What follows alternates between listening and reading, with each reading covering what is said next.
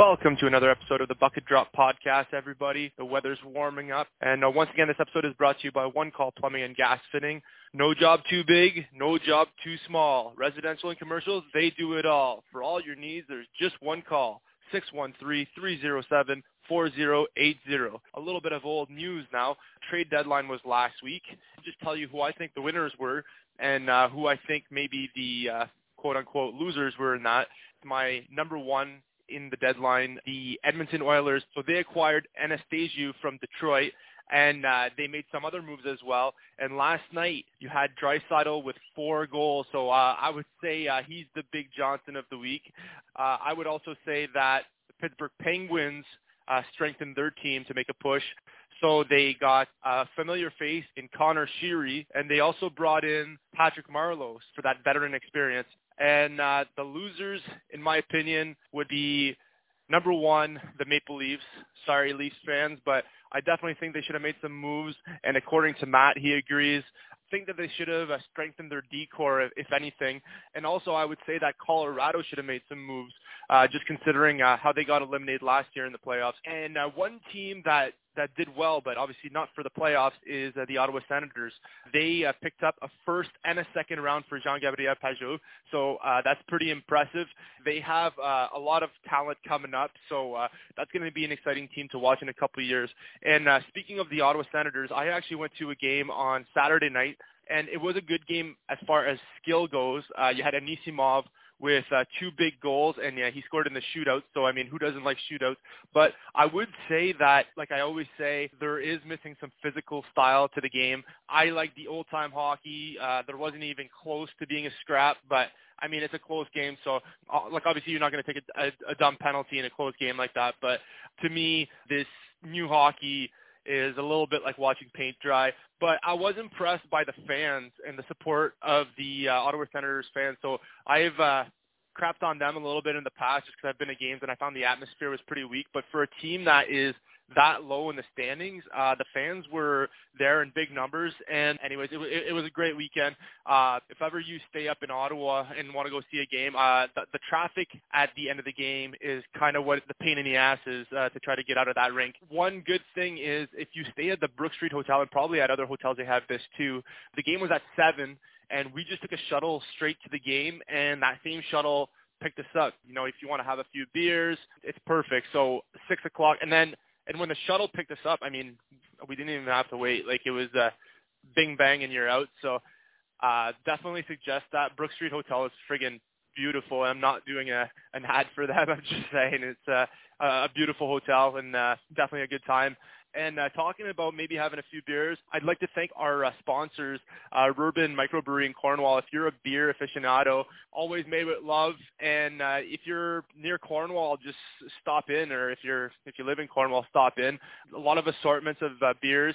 And my favorite is the IPA, but a lot of good beers. I'm not going to waste any more time. I obviously want to get into this interview. So, guys, I hope you enjoy.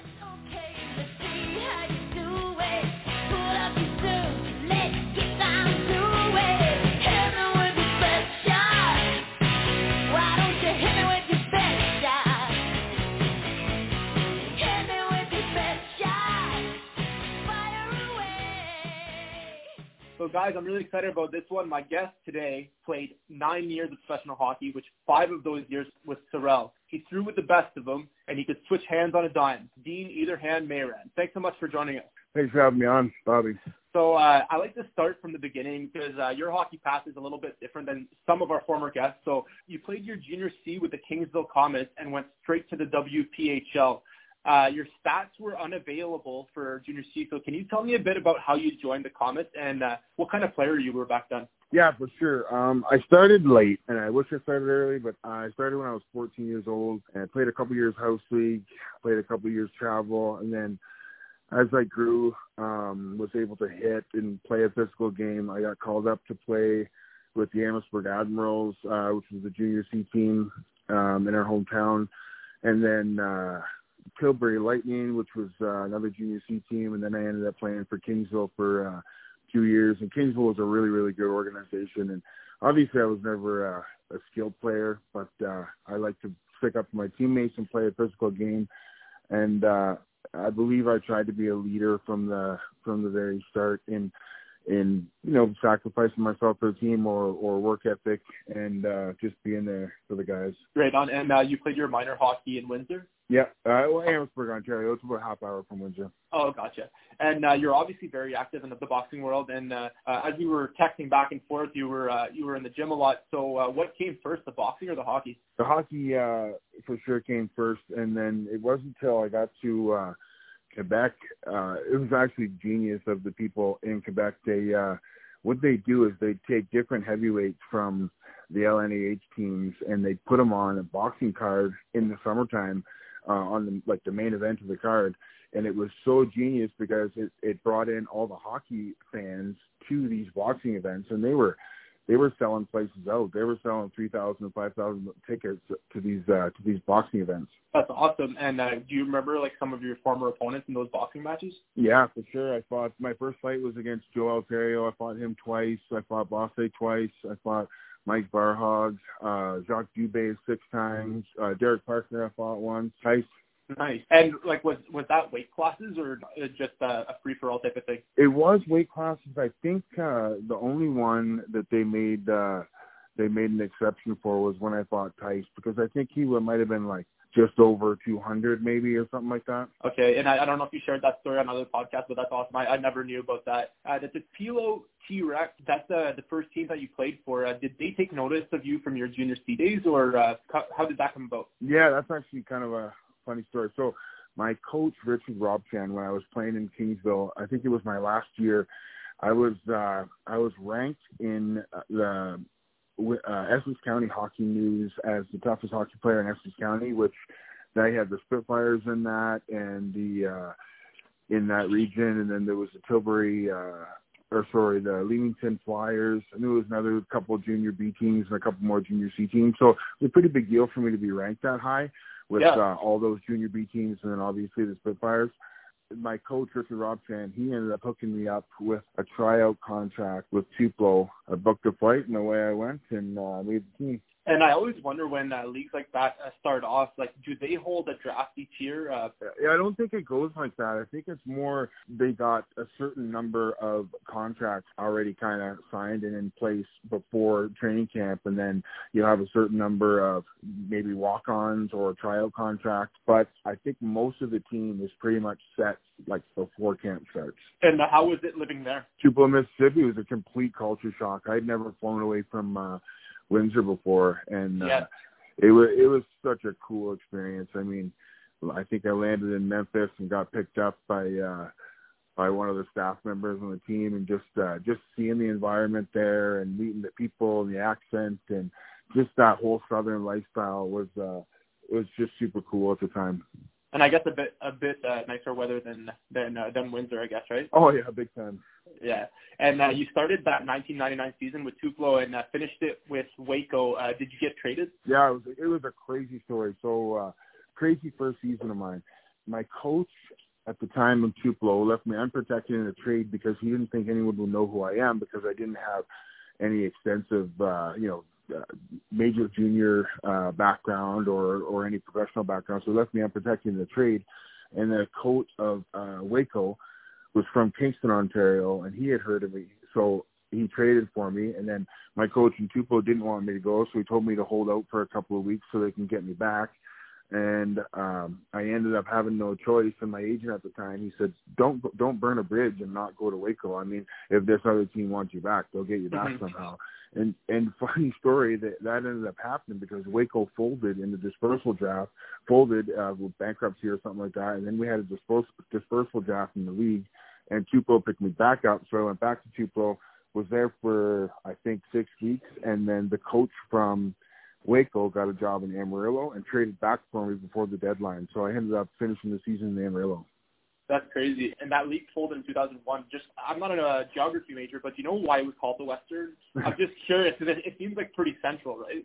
It does. I think there was 8 teams in Texas at the time, and there was a couple from other leagues. obviously you got traded. Was that the first time in your life where you had to face off against your own team, like you know what I mean, like a team that you had just played for? Yeah, and I don't think I had to fight anyone that year that I ended up playing with. Okay. I didn't get that experience until I played in the Quebec League. Oh, gotcha.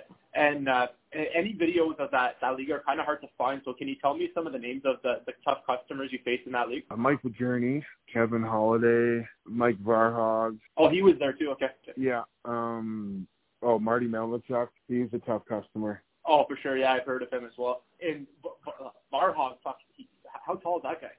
He's super tall, man. He's like 6'9". It's ridiculous. Yeah, 'cause I was gonna say you're a big guy, but I saw some fights between you and him, and he made you look small. How was the talent in the W? It was really good. That was good hockey. I mean, at that time, I think you could have took any team in the United League, East Coast League, Western Professional League, West Coast League. Yeah, you could have taken any of the teams, and they could have competed against each other. It was all the same caliber.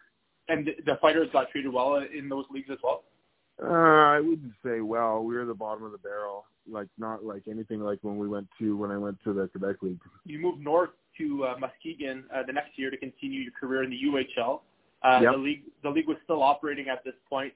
Did you get a better offer then? Or? Yeah, I did, and I really liked the opportunity to play in Muskegon because they had a really good team, and it was close to home. It was only 3 hours from Windsor for me. Okay.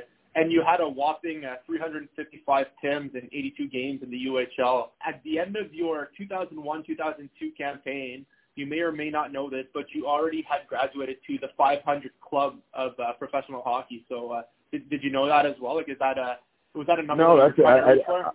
I didn't know that. Yeah, you actually had 515 to be exact, and that was just in 134 games, so that's impressive. So in those 2 seasons in the UHL, that's what I was wondering if you were gunning for that big 5. But I guess are those numbers important to players? They are to some players, and I wish I would have spent more time taking more penalties. My grandpa growing up, and he was real proud of me playing pro hockey, and his advice was never take a 2-minute, never put your team down, and he didn't understand the role of enforcer. And so I listened to him, and if I was sent on the ice, I would just get a 5-minute major and never put my team down. Where as a tough guy, I learned this in the Quebec League. You have to be menacing. You've got to be out there causing trouble. And if you take a bunch of 2-minute penalties, so be it. You've got to create that fear in the other team, and sometimes that means a cross check or a dirty hit or roughing up players that are hitting a lot or whatever. You got to stir the pot, and sometimes that means taking a 2. Yeah, and I completely agree. And one guy, Chris Cloutier, he lives in Cornwall actually. He just got celebrated in the LNAH this year. He's a leader in the penalty minute department. I guess it's kind of like a badge of honor, I guess. Well, 100%. He's played pro hockey for a long time. Yeah, I know.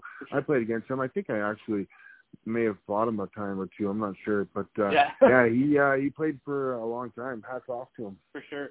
And speaking of the UHL, was the fighting caliber at a different level than the WPHL? I know I asked you about caliber of hockey, but were the 2 leagues comparable as far as toughness? Are you talking about the United Hockey League and the Western Professional League? Yeah, I'm comparing the UHL and the WPHL. No, I truly think they were pretty similar. Okay. And, back then, I was just getting my feet under me. I wasn't nearly the scrapper that I turned out to be in those earlier years. I had struggled with balance, and I was always a gamer, and I'd always show up, but I didn't have my feet under me yet at that point. It takes a while to learn it, I'm sure. And I told you before we got going, I got in 5 hockey fights. Well, I've gotten a lot more than that, but I mean, at the Federal Hockey League level, which it's not the same as what you've played, but I know that was one of my issues. I thought I was good with my balance on skates, but the balance to fight is a totally different thing. I don't know. I think I fell in every fight that I got in. So. Yeah, and it's frustrating too because you can be doing really well, and then you go to throw a punch, or they go to throw a punch, and it throws you completely off balance, and then you're on your back. And I mean, a lot of fans that don't really know what what a fight's supposed to look like. If whoever falls in the back, they find that they're the loser. It's not really like that. I mean, it's hard to be able to stay up and stay balanced when you're throwing heavy punches. No, for sure. And you ended up going to Saint Jean, the Quebec Senior League, followed by 5 seasons with Sorel, which 4 of those were in the LNAH, which is still operating and going strong. And I actually had Brandon Sugden on the podcast 2 weeks ago. So I know for a fact that the enforcers were treated well in those days, and as you mentioned as well. I also heard a good story from Brandon. I don't know if you listened to that whole podcast, but one of the fights where I discovered Brandon is when he was fighting against John Marasti. He had a big smile on his face before the fight started, and it was a long square off. And I said, like, man, you look like you just love fighting. And then he's like, oh, no. He's like, man, we were buddies, and we were just talking about which bar we're going to go to after the fight. So do you have any kind of crazy stories like that? Oh, 100%. That league is kind of people say that there was too much of a show or it was just a show.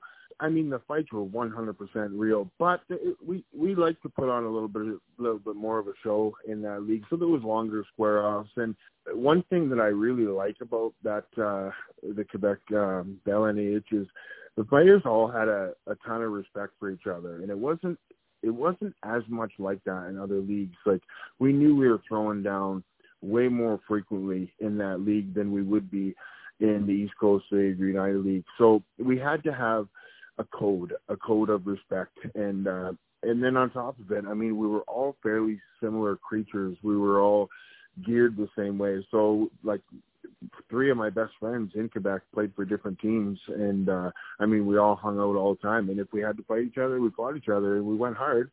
And that was it. Like, we, still had smiles on our faces, and tap each other on the head after. And I don't know if you ever seen that. I think it was I don't know if it was Pat Allard in Ontario, but like they had a hell of a fight, and then they pat each other on the head after. I mean, that's respect right there. For sure. Well, Marasti had one with Ontario as well, like big high five at the end. So yeah, that's super cool. In my mind, like, you're talking about, and they want to take fighting out of hockey. Those are 2 warriors that choose to do that 100%, and they got big smiles on their faces, and they want to challenge themselves, and then they're perfectly happy after. I mean, there's no animosity. It's just they're warriors that want to test themselves. I'm sure you had respect for any guys that threw down with you, but did you ever have a guy where you'd go for beers with them after the game? Oh, 100%, many of them. And maybe too many beers, but that was, I mean, like I said, we're all geared the same, and a lot of tough guys like their beers, and we went for beers together often, and oftentimes right at the rink, like, we got kicked out before the end of the game, we'd have beers together. Awesome. And like, I play men's league as well, and I know that, like, you don't want to be a hero when you play men's league, but sometimes shit happens, in the heat of the moment. And I got in a fight with a guy a couple of years ago, and he laid me out, like, he TKO'd me, and like, we had a beer after that. It's not the same level, but I can understand it at least. Just speaking on that as well, like, is there any funny stories during a fight, like, where, like, you guys were tied up and like talking to each other during the fight? One rings a bell. I was lined up against now one of my best friends, Jamie Linehouse, who was a lawyer in Montreal and played in that league for a long time. When we were squared off, they had me listed as 6'5" in the program, and that was ever since I played in Tupelo, Mississippi, and we were squared off, and he smiles at me. He goes, "You're not 6'5". I said, "No, I'm 6'2.5". That's hilarious. That's awesome. Yeah. He was in the black and blue as well, right? Yeah, you betcha. But, we flew there together. No way. That's awesome. He had some good goes in that one, too, man. He was like, I don't know how many punches landed, but it was pretty wild. I know which one you're talking about, too, and there's a good story behind that. So after my first fight with Derek Parker, he thought he won, and he came into the dressing room with the camera crew and was telling me he beat me and we got to have a rematch. And I'm like, dude, it was a close fight. You hit me with a good one, but I mean, the judges gave it to me. I'm not gonna give you another chance. And they ended up leaving, and then he came back in like 10 minutes later with the camera crew again. Like, we're talking the big fuzzy microphones and 2 or 3 cameras, and he's beaking me in the dressing room, and I had to pick up a metal chair. I swung it like I was gonna hit him, and he scooted out of there. And so Jamie saw that happen, and there was a little bit of a lull in the 3-hour pay-per-view event. So Jamie started seeing dollar signs, and he ended up making a deal with the promoter that he was going to have a grudge match fight against Derek Parker. And and they made that happen. So those two weren't really supposed to fight. He did it for a couple extra bucks. Oh, really? That's crazy. And for any fans of hockey fighting that haven't checked this out, definitely go. I think you can find it on YouTube. I think that's where I got to see it. Battle of the Hockey Enforcers, which is an event that was held in 2005. And you were the winner, so congratulations on that. And that was definitely a cool event and held on pay-per-view. Really, really entertaining. And, I mean, there was some tough competition. You had Parker, Scroy, plenty of guys. I can't even mention them all. Was that all during a day? Oh yeah, it was in a 3-hour window. Are you serious? So how many guys did you scrap? I only scrapped 4. It was supposed to be 5, but a couple of guys dropped out through the event. I think Link dropped out, someone else dropped out, so I only had to fight 4 times. Like, that's crazy though that it was during a 3-hour window. I keep going back to my friggin' my little fantasy camp that I had there. But one thing that blew my mind is that, like, some of these guys, like how they didn't look nervous. Has there ever been an incident where you were a little bit nervous? Oh, I was, like, super nervous leading up to any big matchup that we were going to have. Like, anytime we were playing Laval or Verdun or a team that I knew had a bunch of heavyweights, it was always like a couple of nights before you'd start getting, the lead up to that game, I'd be nervous. But it's a funny thing. The day of, I mean, even the day of, you could be nervous, but like the day of and closer to the actual game, it's like the calm before the storm. Like, it's going to happen. You've embraced the challenge, and there is a calm that comes over you, and you're just ready.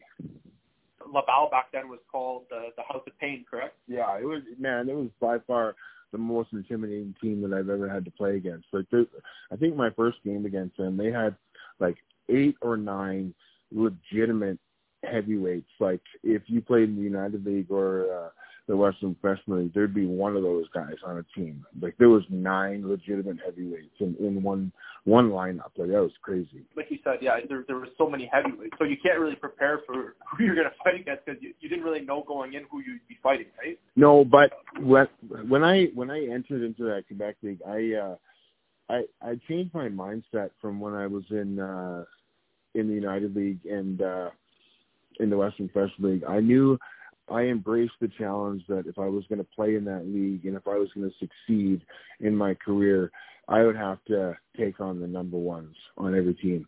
And just knowing that, just making that decision made all of that so much easier. Because there was times in my earlier career in the United League and Western Professional League, if I might not get a shift for a game or two, and sometimes I was like, I hope I don't have to play tonight. But once I got to Quebec, I wanted it. I wanted the toughest guys every night, and that changed the way I prepared, and it changed the way that I thought. One thing about you is, as I was saying in my introduction, I called you Either Hand Mayrand. Was that actually your nickname, or is that just a sign that I saw in the Black and Blue Battle of the Enforcers?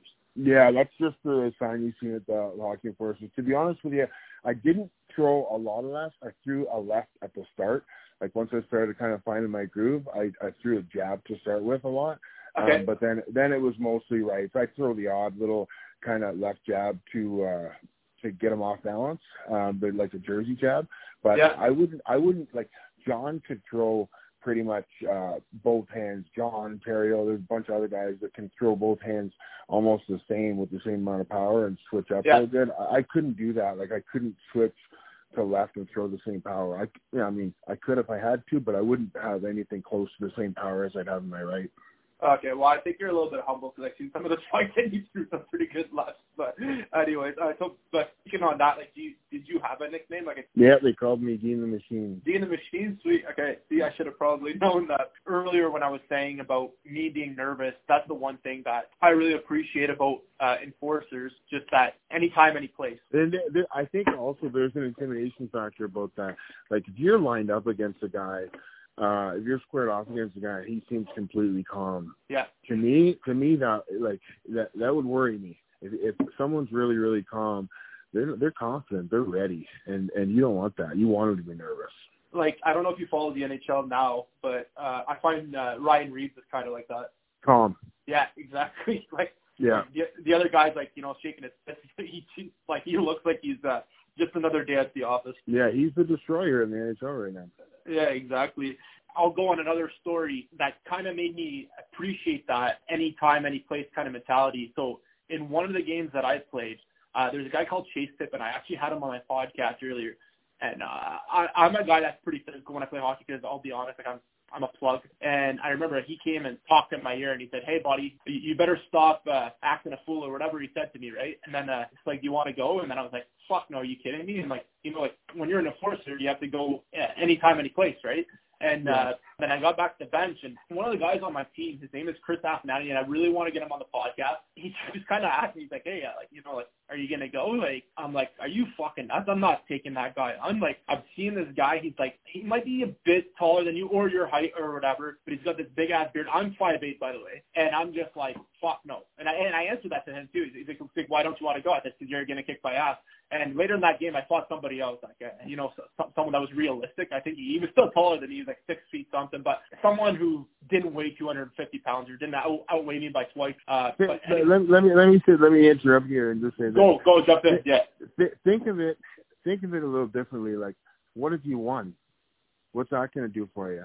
And how will that feel? Because, man, I've seen little guys beat big guys so many times, and you have an advantage if you can get inside, and it's the mental thing. Like, if you can withstand and kind of wait out some of his bigger punches and slip them, very similar to how Morassi does, and then come back with power inside. I mean, you could end up looking like the hero, and it's all in your head. Yeah, no, for sure. And but that's why I wanted to do the podcast, just because I respect that mentality. And people that aren't hockey players that are listening right now, they might be like, "Oh, that guy's a fucking pussy," but they don't understand once you're there, once you're on the ice. It's easy behind a keyboard to say like, "Oh, I would have done this."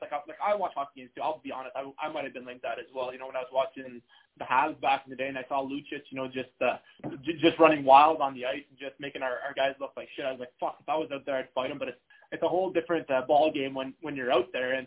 But just to return to that story, so this guy that was telling me, like, "Are you going to go?"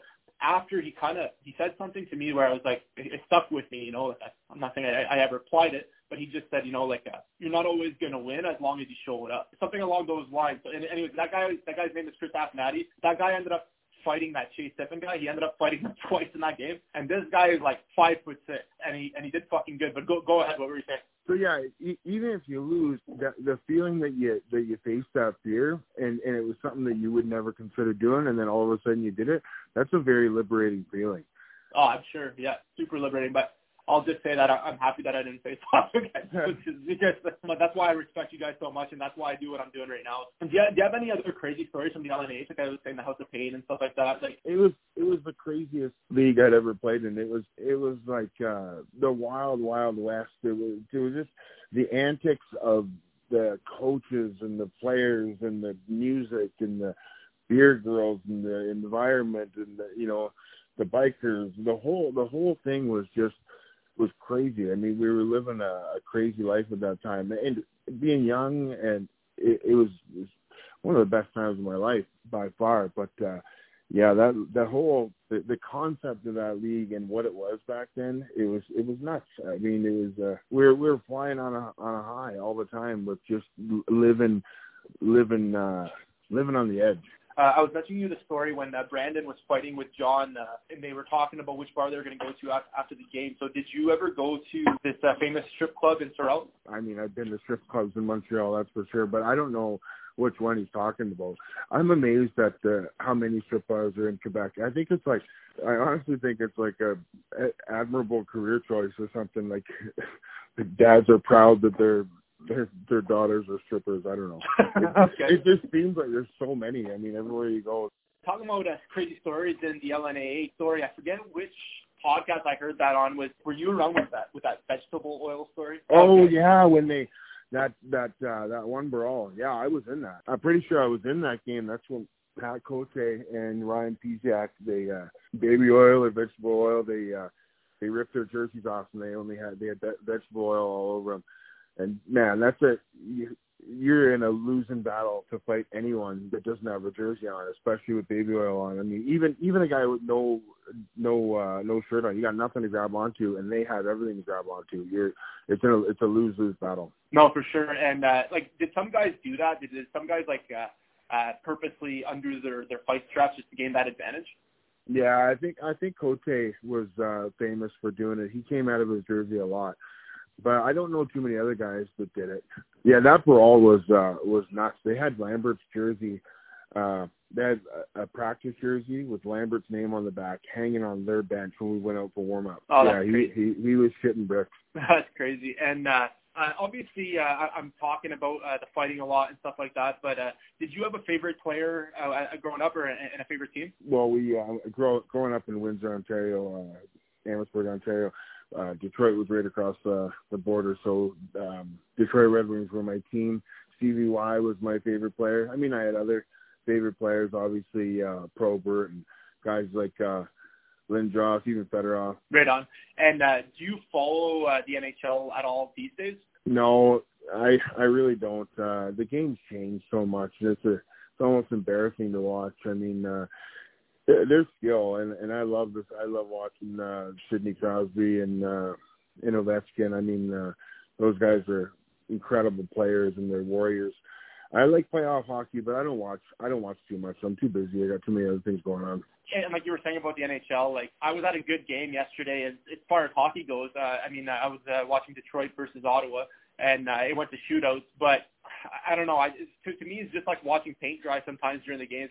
You don't have many hits, and you don't have the fighting. And like they talk about it on Chicklets a lot, how there's the guys are buddies almost, and like you don't see that same hatred anymore. Yeah, the passion. I mean, everyone knows each other from playing against each other or playing on the same team, getting traded. Like I know they all know each other, but you still got to play with that passion to win. And back when I played, the best teams were the ones who finished every hit. Like you wanted to be hard to play against. You wanted other teams to not want to have to play against you. You wanted them to dread having to come into your barn or having you come to theirs because they knew they were going to have a tough game. That's what you wanted. Those were the teams that won. No, exactly. And like it's less about playing for the crest on the jerseys. Yeah, playing for the money. Speaking on that, you're saying that you got a lot going on. Do you run a boxing gym right now? Yeah, myself and 3 partners opened a boxing club back in August of 2019, and I'm a 7 on, 7 off shift. So when I'm on my shift, I stay up at camp up in Cold Lake, and days off, I run the boxing club. That's awesome, man. And can you just remind me of your work? Because you work in engineering, right? I'm a power engineer, yeah. Okay, that's awesome. A smart guy, too. So some guys get it all, eh? He can beat the shit out of me with either hand. So don't tell me you play piano, too. No, absolutely not. I wouldn't call myself smart by any means. I always say I'm not very smart, but I'm resourceful. If you're not smart, you better be resourceful. That's awesome. So it's maybe what hockey taught you, right? You just you got to keep digging in that. 100%. One thing I always tell my clients at the gym, the students at the gym, my daughters.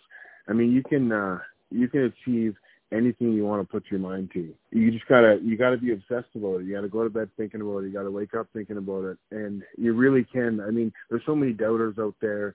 And people are going to tell you can't do it. Use that as fuel. Use that as fuel and keep pushing. Find some ridiculous goal, something that seems impossible, something that's powerful enough to get you out of bed in the morning, to wake you up at 4 o'clock or 5 o'clock or whatever you got to do to make that happen. If you put one foot in front of the other for that one thing, you'll get it. You'll get there. That's a really good lesson. And you're only 42, so do you still play? Yeah, I play C-League hockey here in Cold Lake. It's just a beer league, but it's actually a really good caliber league. It's unfortunate with my shift schedule, so I'm up at camp for a week, so I have to miss all those games that we have. And then when I'm off shift, I mean, if we're open every night at the boxing club, so I have to miss games there. So I don't get to play a lot, maybe 2 or 3 games a month, maybe. Okay, right on. So I've spoken enough now. So do you have anything that you want to add about boxing or hockey, or maybe plug your boxing club in there? Yeah, Titans Boxing Club in Cold Lake. It's a real pleasure to finally be able to do this. It's been a dream of mine for a long time, and it's to watch kids come in and not know what they're doing, and maybe have self-confidence issues, or, you know, even just sucking at all the different portions of boxing. And then after a couple months, you see them looking slick and looking smooth and gaining confidence and changing the way their body looks, and getting fit and being on top of things, really. Like having you know, a 14-year-old kid come up to you after the practice or after the training session and thank you, and they're almost in tears with excitement. Like, that's you can't beat that. Being able to pass on everything that I've learned and give these kids confidence and give them something to look forward to every day. I'm really excited to be able to give back that. That's really cool, man. And like, I'm amazed by everything that you've done in hockey, but I mean, that's probably more amazing, all the knowledge that you're transferring on now to this new generation. And do you have any advice for the upcoming boxers and hockey players? Just going back to what I was saying earlier, like, set your goals high. Yes. And use whatever fuel drives you the hardest. I mean, whether it's doubters or, you know, if it's money or if it's, you know, changing the way your body looks or whatever it is, use that fuel to drive you, and pick something that's outrageous in towards it. Because if everyone just coasted through life and did what everyone else told them, we live in a really boring world, and you're gonna be on your deathbed and regret not living up to your true potential. Appreciate that. And I think these hockey fighting podcasts that are getting guys like you that, you know, like, they're passing on this knowledge. And you know, like the Biscuit that I listened to the other day, and I know there's many more, so I think that's awesome. And I can't let you get off easy, man. So are you ready for the interrogation? Give it to me. All right. You played in Quebec for 5 years. Are poutines overrated? Yes. How come? They're just not all they're cracked up to be. I mean, same old shit. All right. Favorite sports movie? Rudy. Rudy's the best. Eva. Hey. No. Hey, what happened? Did you just watch Rudy? No, I did it. I broke up with him. Favorite hockey song? Real Tough Cookie by Pat Benatar. Skinny or Shapely Women? Shapely. Smooch, Mary, Pat. Tara Reid, the redhead from American Pie, and Nadia from American Pie. Okay, I'll go Nadia, and then Mary would be Tara Reid, and nice. The other one would be just pass on the other one. Yeah. What's her name? I don't know her name. You're gonna have a tough time editing this one. Oh, and this one time at band camp, I stuck a favorite rom-com. What was 50 First Dates? How's that hot wahini nympho from Ohio, huh? She's great. I dropped her off at the airport this morning. Oh, come on, I need some details. You get some boobies, some assy, or pull on your boy, come on. Daddy, what's a nympho? Oh, the nympho is the state bird of Ohio. Oh. You're the state idiot of Hawaii. I like that one. And I'm forgetful like that girl in that movie. So you just won the lottery. What are you doing with the first $1 million? Paying off all my debts. Right, babe. I just bought this truck straight cash. And I got enough cigarettes to last me and my family for the rest of our lives. I'm rich, Josh! Someone leaves you a cottage in their will, but it's movable. So where are you going to relocate it? Muskoka. Man, you're the second guy to say that. That's awesome. Have you ever been there? No, I haven't. I heard it's beautiful. Oh, it's stunning. We camped at Algonquin Park every year, every single summer. It was an 8-hour drive from Amherstburg, Ontario, but that's God's country there, boy. That's awesome, man. And cheers, man, and thanks a lot for playing along. It was an absolute pleasure. Yeah, thanks for having me on, Bobby.